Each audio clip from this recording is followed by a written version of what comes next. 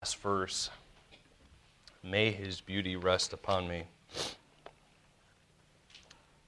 Do you know the beauty of the Lord resting upon your life to where your community looks at you, where your coworkers look at you and they only see Jesus? And do they only see Christ? And that is somewhat what we'll be talking about this morning. Turn in your Bibles with me to John chapter 12. John chapter 12, last week we looked specifically at some men who had come to the Passover there to worship, Greeks as the Bible mentions them, and had a view unlike anybody else in that passage. They were desperate to see the miracle worker Jesus. The promised Messiah that they had come to worship, they now saw him right in front of them, and they were coming, and they came to Philip, and they're determined and desperate to see Jesus. And we're going to we'll back up in our reading just a few verses to get the context of what's happening here. As you found John chapter 12, let's look at verse 20. And there were certain Greeks among them that came up to worship at the feast. The same came therefore to Philip, which was of Bethsaida of Galilee, and desired him. That means they beseeched him, saying, Sir, we would see Jesus. Philip cometh and telleth Andrew, and again Andrew and Philip tell Jesus. Now that's a unique detail to add, but I believe the Lord, when he was inspiring the pages of Scripture, wanted us to be able to see the whole scene of the disciples. They know people, and the Jews are trying to kill Jesus, and so they're having this conversation. They come and tell Jesus, and this is all happening, as we can see it, right before one of the greatest statements of all that Jesus makes in Scripture. Verse 23, And Jesus answered them and said, The hour is come that the Son of Man should be glorified. Jesus' hour to sacrifice himself for our sins and to die on the cross had come. This was it. This was the entire reason why he came.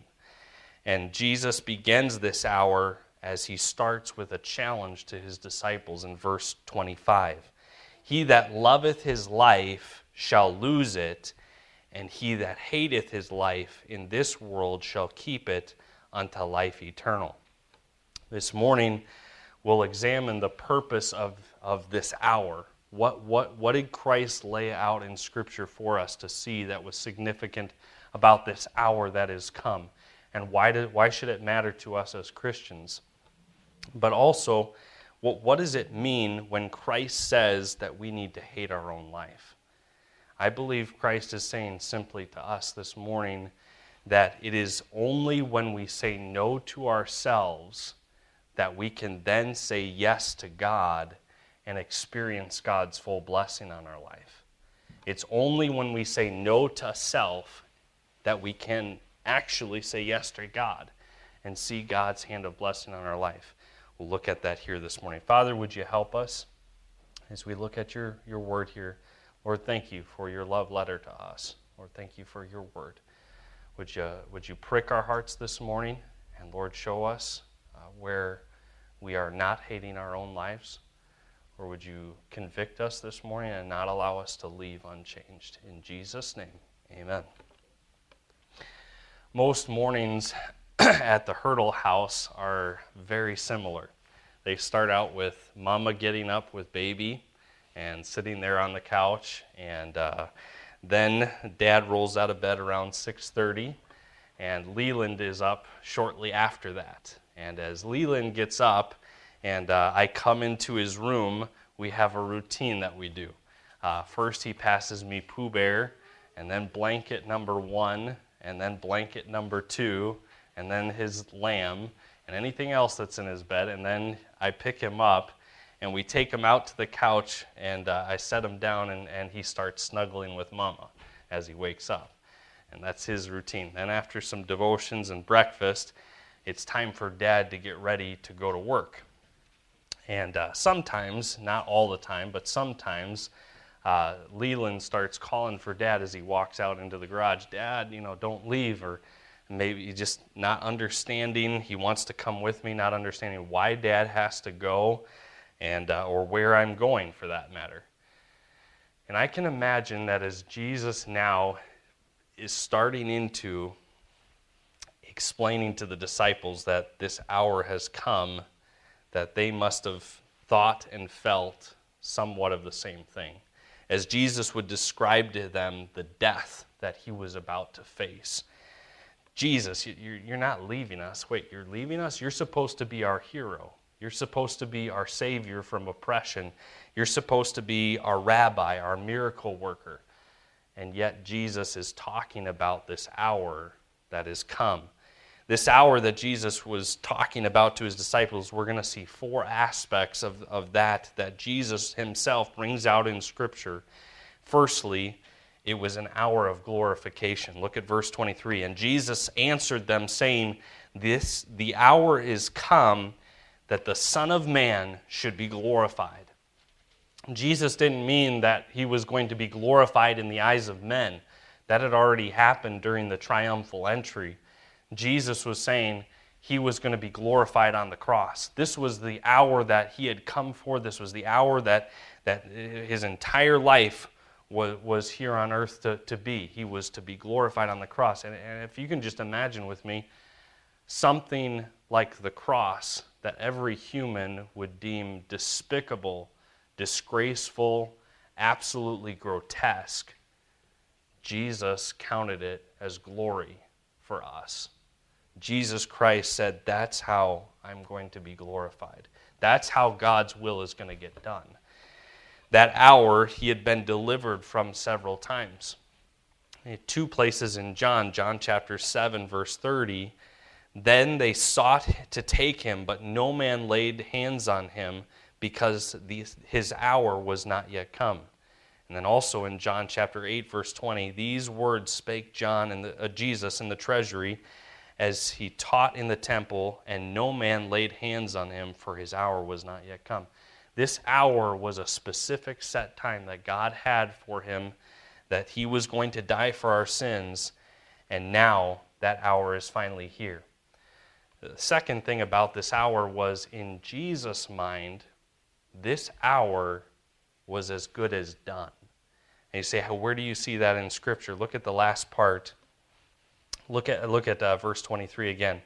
And Jesus answered them, saying, the hour is come. Now that phrase right there is in the Greek, it's in the perfect tense. And you're saying, Pastor, wait, you're going to use the Greek on us? I don't know if I can understand the Greek this morning. It's early. It's okay, you can. The Greek perfect tense operates like in the English. It describes an action that has been brought to completion and whose effects are felt in the present. Okay, so how does that work? Dad went to the store yesterday to buy some milk, and now I'm experiencing the effects of it in the present this morning as I'm able to sit down with a bowl of cereal and milk. Okay, so that's kind of an English example.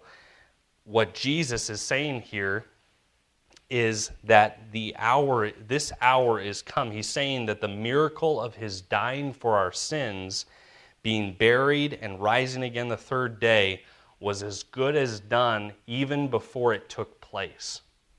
The hour is come. The hour has come and gone in Jesus' mind. It was as good as done, not only then, but even when the Father talks to Adam and Eve in the garden and he says, I'm going to crush Satan's head. It was as good as done then. And Jesus is now saying, this hour is come. The victory over sin, death, and hell is going to be paid for. It's as good as done in my mind that I'm going to spill my blood at the cross.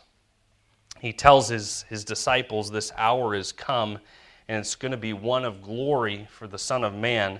Secondly, this hour that is come is one of death. Verse 24, verily, verily, I say unto you, except a corn of wheat fall into the ground and die, it abideth alone. But if it die, it bringeth forth much fruit. He that loveth his life shall lose it, and he that hateth his life in this world shall keep it unto life eternal. If any man serve me, Let him follow me, that where I am, there shall also my servant be. If any man serve me, him will my Father honor. In this age of life, everyone is conscious about saving life. We read much about that in just medical science, of trying to extend life expectancy. In following the big fire in the Hilton Hotel in Las Vegas in 1981, reporters came up to each of the surviving individuals, and they said they interviewed them, asking them, how did you save your life? What was the key factor? And we can be sure that experts nowadays are trying to, especially in the insurance industries, are trying to figure out how to make sure that people are staying alive and that those kind of accidents don't happen. We have life rafts, lifeboats, life lines, lifeguards, life insurance, all these different kinds of things. Even when you step onto an aircraft, an airplane, if I were to board Southwest Airlines today, they would start out with the stewardess coming out and walking through the mask and the emergency exit and explaining how to save life in the moment of an emergency. However, when Jesus spoke of saving our lives, he gave an entirely different emphasis. The world says, look out for number one. The world would say, the one who would save his life must save his own life. But Jesus said in verse 25, he that loveth his life shall lose it. And he that hateth his life in this world shall keep it unto life eternal. I want us to see a couple things regarding this death to self that Jesus Christ is talking about here. Number one, no death. If we decide not to die, it equals polished uselessness. Except a corn of wheat, verse 24, fall into the ground and die, it abideth alone. Now, you can say no to God. You can say yes to self. And Jesus warns you it's going to be useless and it's going to be lonely. You're not going to bring forth fruit. If you choose not to die, and I'm not talking physically here, I'm saying dying to self. If you choose not to do that, then your life will not bring forth fruit.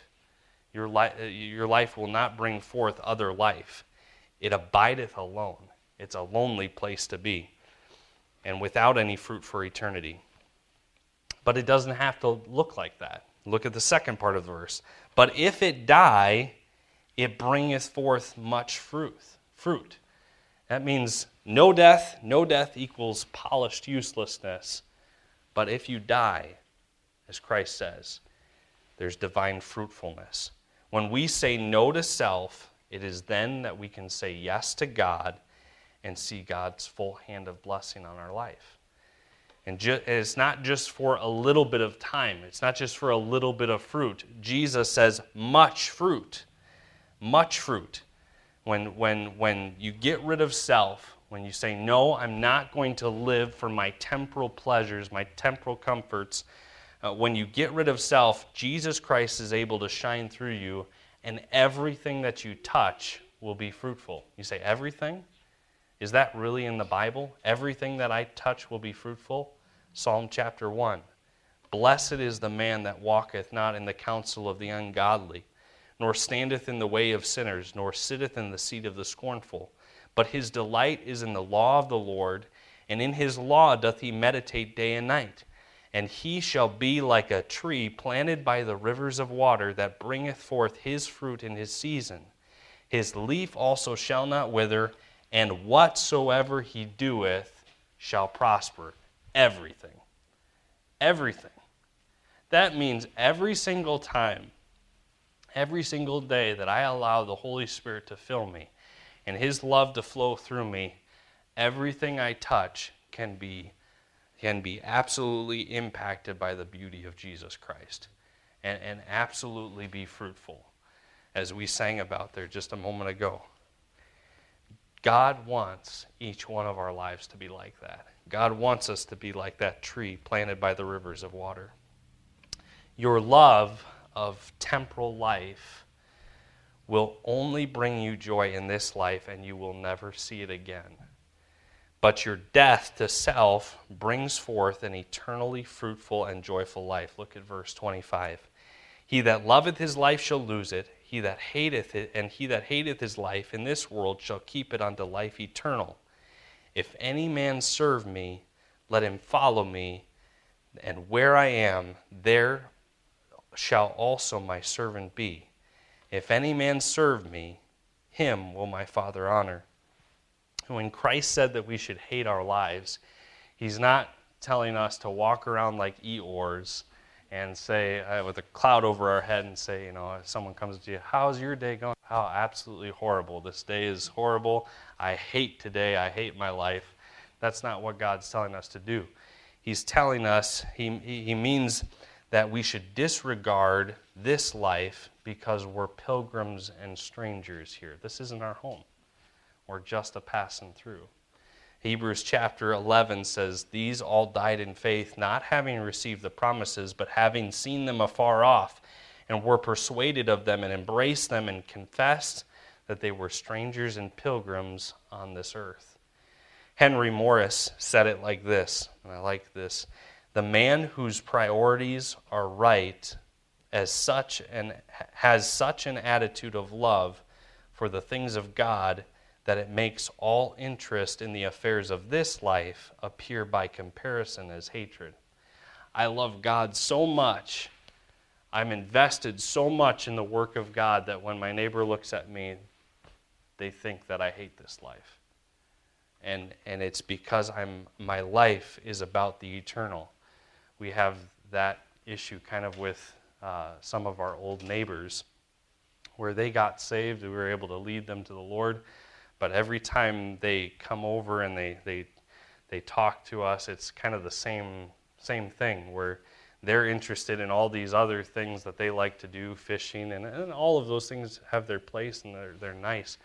But when they see our life and we're invested in the things of the Lord, hey, we're going to go over to the new church building and start fixing her up for services, they're not interested in that. They're interested in the things of pleasing themselves in this life. And so it looks like we hate this life. In our lives today, God is calling for this kind of life in each one of us. Not one of us gets a pass on this. God wants each one of us to have a life that's willing to say no to self and yes to God if we want to experience God's full blessing on our life. And God promises something, that if we do this, there's an added blessing for each one at the end of verse 26. If any man serve me, this is the man that serves God and follows God, him will my Father honor. I can imagine a lot of honors. An honor at a job or a workplace, an honor at school, or an honorary just thing that you receive. But when you get honored by the King of Kings, that's an honor worth living for. That's what I want. I want my Father's honor and blessing on me. Thirdly here, this was an hour of necessity. Look at verse 27 with me. Now is my soul troubled. This is Jesus here. And what shall I say? Father, save me from this hour. But for this cause came I unto this hour. This was the very need that Jesus came to meet. This was an hour of necessity. For this cause came I unto this hour. This is why I'm here. Your sin and my sin were going to be paid in full this very hour. And Jesus says, this is the whole reason I came. When Jesus speaks at the first part of this verse, he says, now is my soul troubled, and what shall I say? Father, save me from this hour. Jesus is not saying that he'll never speak this. We know that in the Garden of Gethsemane, he says, Father, if it be your will, would you remove this cup from me? And Christ is saying there in this passage here, he's saying that there is a need. He came there's a need that he came for that's greater than him keeping his life. My soul is troubled. What shall I say then? Should I start wallowing in this? It was for this hour that I came. This was the necessity. This is why I'm here. The lives of this world, reuniting mankind for his divine purpose of a relationship with God was far better to Christ than keeping his own life. And as believers, we need to follow that exact example of Jesus Christ. There is a need that is great in our world. It's called the gospel, that needs to get to people, and it's greater than you keeping your comfortable, cozy American Christian life. It's far greater, far greater. God wants you to see that saying no to yourself will bring blessing in that area. And this was the very need Jesus came to meet. Also, the Father promised that his name would be glorified when Jesus came to meet the need of mankind. Look at verse 27. Now is my soul troubled, and what shall I say? Father, save me from this hour? But for this cause came I unto this hour. Father, glorify thy name. Then there came a voice from heaven saying, I have both glorified it and will glorify it again. The people therefore that stood by and heard it said that it thundered. Others said, an angel spake to him. Jesus answered and said, this voice came not because of me, but for your sakes. This voice that was heard by everybody, I could just imagine. I would love to have been there. But anybody who didn't believe that this was truly the Son of God now knew for sure that this was God. This was Jesus. This is the one that they came to this very feast of Passover to worship. And this would be the time that God won the day. This was the hour that was beginning. We see that it was an hour of glorification. It was an hour of death.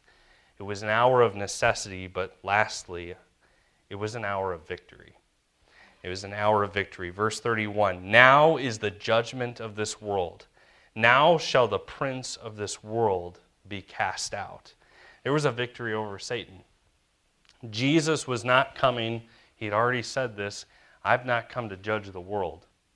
I've come to save them. I didn't come to condemn. I came to save mankind. But there was one that he was coming to judge in this moment. There was one that he was coming to cast out in this moment and crush his head. And that was the head of Satan. And he would crush his head forever. Satan had no right. Satan had no right to mankind. And Jesus Christ won us back. There's also a victory to any man or woman, boy or girl, that puts his trust in Jesus Christ as Savior. Verse 32, and I, if I be lifted up from the earth, will draw all men unto me. This he said, signifying what death he should die. Christ said, all men. The victory of the atonement is not limited to just a certain group of people. There is no limited atonement. Jesus Christ died for all men and women. It was for all mankind that he would come and draw us to himself. Now, not everybody accepts his drawing. Unfortunately, there are many people that would rather say yes to themselves and reject the drawing of God. But God says that he draws all men. The key to Christ's drawing, then, people from their sins is what? He said, if I be lifted up, I will draw all men to myself. Christ was lifted up on the cross, and today he must be lifted up in our community.